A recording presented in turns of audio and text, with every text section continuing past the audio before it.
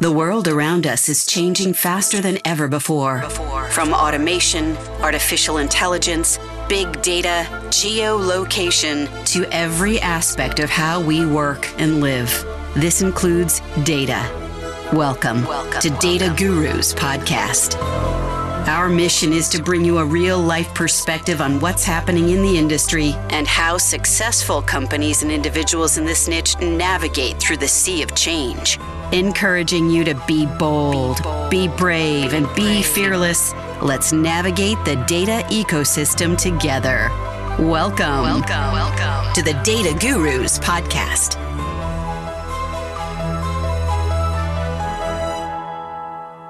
Welcome to another episode of Data Gurus. This is Seema Vasu, your host, and today I have the pleasure of having Mark Stoos join us. He is the CEO and chairman of Proof Analytics. Welcome, Mark.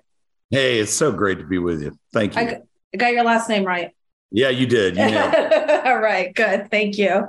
Anyway, you are doing some really exciting stuff that I want to talk about. But before we do that, I would love to get a little bit of your background and how you've gotten to this point in terms of, 6.5 years in of building Proof Analytics. You bet. So I am not a data scientist, and that's really important to say, right? I can talk pretty extensively about it. I've become pretty educated about it. I can sit with CDOs and not make a complete fool out of myself, right? But I am a business leader who about almost 20 years ago discovered the power of analytics and said, I got to have more of that. Okay. And so I began climbing that hill. And I think probably all your listeners know what that hill looks like and what it feels like, right? And you get to certain points and you're like, you got to be kidding me. This is just ridiculous amount of effort for a little piece of information. Yeah. It's almost like, we're going to make cognac but it's going to take 100 pounds of grapes to get us down to 1 ounce of cognac, right? Yes. Kind of what it is, right? And so I started really honing in on a lot of the business problems associated with analytics, which invariably have almost nothing to do with the math. Right. At all, right? It's really latency, scalability, cost, the cultural differences between the data science community and the business community. Yep. Talking about uber academics and uber pragmatists. Right. Right. Yep. Right. And they literally have almost like an allergic reaction to each other. I can definitely even see it, like when you paint that picture. And so I'll paint it further. I have been in meetings, right? Where on one side of the table are guys at that time, almost all guys, right? With pocket protectors, white shirts and pocket protectors, right? And on the other side, you have business leaders, and it just doesn't get any more stark than that, right? And they're both kind of looking at each other and saying, you don't understand. Correct. You don't understand. And finally, the business leaders, usually someone says on the business side, no, you don't understand because I'm paying the freaking bills here, right? So let's get with the program, right? And I'm enough of a geek, and a STEM guy just naturally, where I actually really enjoyed hanging out with data scientists and having frustrating conversations. Right. And so I just started saying, you know what, I'm going to be this whisperer figure. I actually hate that term, but everyone knows what it means. So I use it. And that's the role I'm going to play. And so I started really building in all the different organizations that I ran, which for the last 15 years or almost 20 years, we're all global, large global teams. I started really building it out, right? But it was, as everybody will know, right? It was brute force stuff, right? We were having to spend 6, 7, 8, 9, 10 million a year, mostly on salaries, right?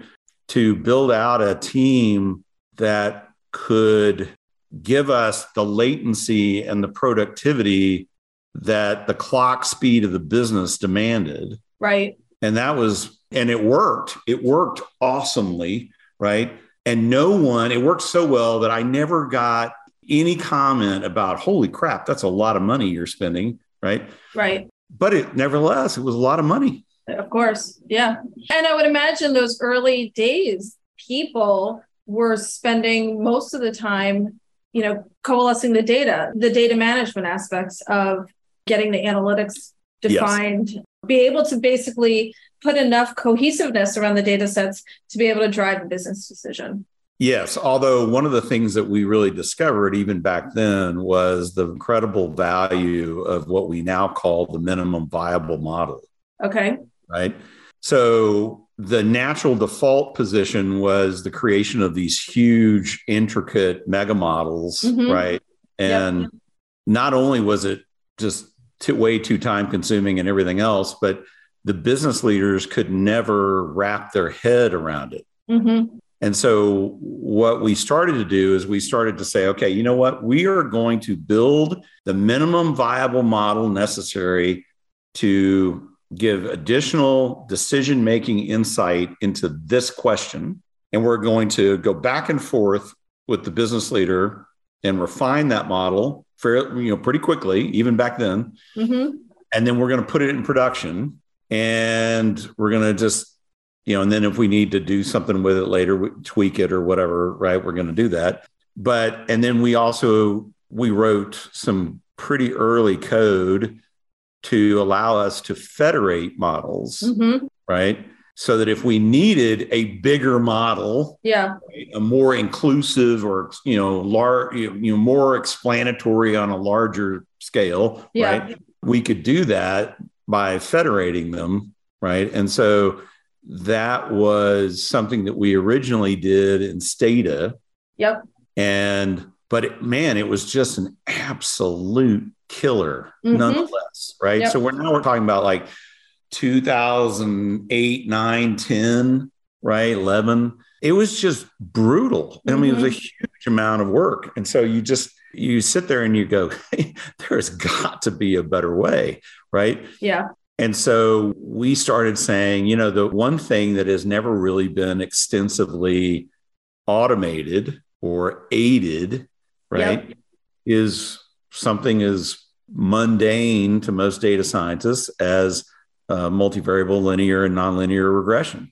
And so, which still, answers 85% of the world's questions, right? Whether that number is exact or not is not the point. It's a lot of them, right? And also it had the additional benefit of being a lean data analytic, right? So one of the biggest problems that businesses have is they have a ton of data today, but very little of it is big. Wait, what does that mean? So we think about big data as a class of data, right? So people have different definitions on it. It's usually either 5 attributes or 7 attributes. They all have to be checked. And, there's actually now the more regulated the business is, so financial services, pharma, aerospace, automotive, right? These are all going to have a fair amount of big data. Okay. So you can run machine learning, you can run, let's just agree to call it AI. Okay. Right? Yes. You can run AI on this and it'll work. But for most like technology companies, most even retail companies, they have a lot of data, but very little of it is big, which means that the individual data sets are not big. Got it. I just want to understand, regulated industries are required to have those attributes to the different pieces of data, and hence why there's more big data. Okay. Right. I just want to clarify that. I also wanted to clarify, when you talk about latency, it's more about the time lag it takes to update the data and versus, 2 days versus real time as a pain point for a lot of people. Yeah, what it's really talking about is the clock speed of the business. Yes. Is what it is. Right. Yeah. And if you are not staying with the clock speed of the business, you are behind it. Right. Okay. Right. And so, and then, the other part of it is you mentioned time lag. Yeah. When, let's say you're talking about marketing's impact on sales. Yes. Almost everything that marketing spends in order to magnify or multiply sales productivity has different time lags associated with those investments. Yep. So the idea that you can spend it today and start getting an impact the next day is a fantasy. Right. Right. Yes. But if you don't know what the normal time lags are for different kinds of those investments, you don't know how to plan. Yeah. Right. And you'll never find the ROI because you don't, where are you supposed to look in the calendar? You don't know. Yeah. And investors, shareholders, they get antsy. And so, right. All of a sudden you might be scrapping something where the time horizon hasn't come yet for that ROI. That's exactly right. And we actually see that a ton in different disciplines. I mean, marketing, again, comes immediately to mind, right? Yeah. Because the bullet is in flight. Right. For so long in some cases that it looks like it's not working. Correct. But it just hasn't come back down to earth yet. That's right. That's right. So, okay. So you obviously lived the problem in your corporate jobs and you traveled up the hill, you wanted to tackle it, and ultimately you started Proof Analytics. Right. Tell us a little bit about exactly, like, how do you define yourselves? What is your core competency? Give us a flavor of that. Sure. I mean, so basically what we've done is we've used some very focused, very targeted AI to aid and accelerate the modeling process, right? So instead of many days, right, it's usually a couple hours, 3 hours to complete a model. There's a lot of collaboration in the tool. So you're able to collaborate not only with other data scientists, but with business users and run the models, the MVMs the minimum viable models back and forth. Right. Say, okay, we're agreed. So this is just like software at this point, right? We're agreed that this is something that delivers enough value where you want to put it in production. Yes. Okay. So now we're going to put it in production. We're going to hook it up to, the requisite data sets. Yep. Right. API it, and it's going to become largely autonomous. Mm-hmm. Right. I use that word very advisedly. Sure. Right. But you're not having to be involved with it on a regular basis after that. Right. And because it's running, so companies tend to measure things at a frequency level that represents the clock speed of their business. Right. And so all of a sudden now it's, let's just say that it's daily, right? They are those models are all being recalced. As new data is presented to the models, it automatically happens. And everyone can all of a sudden see not only the historical reality and the forecast that was generated as a result, right? So all the normal stuff you would expect to see, but then as the future becomes the present, it updates the reality. And so you're getting this picture of what is the delta that exists between my forecast and my reality. Right. And based on what's going on, what's in that model, what can I understand about why that delta exists? And what do I need to do about it? Mm-hmm. Right. So there's a wargaming component where you war game responses. And then once you kind of, this is analogous in GPS terms to being rerouted. Right. And once you decide which reroute you want, right, you hit yes, and it automatically resets it all. And then it filters down through your operational piece, right? So that all that actually gets implemented. And we learned so much, mainly on the culture side, on the people side, about how all this has to work in a large organization, that there's a lot of collaboration, there's a lot of security, there's a lot of data rights management, there's all that kind of stuff, right? To the point where actually it's really weird, like what are customers' favorite things in the tool? Yeah. One of them is, everyone's just going to go, really?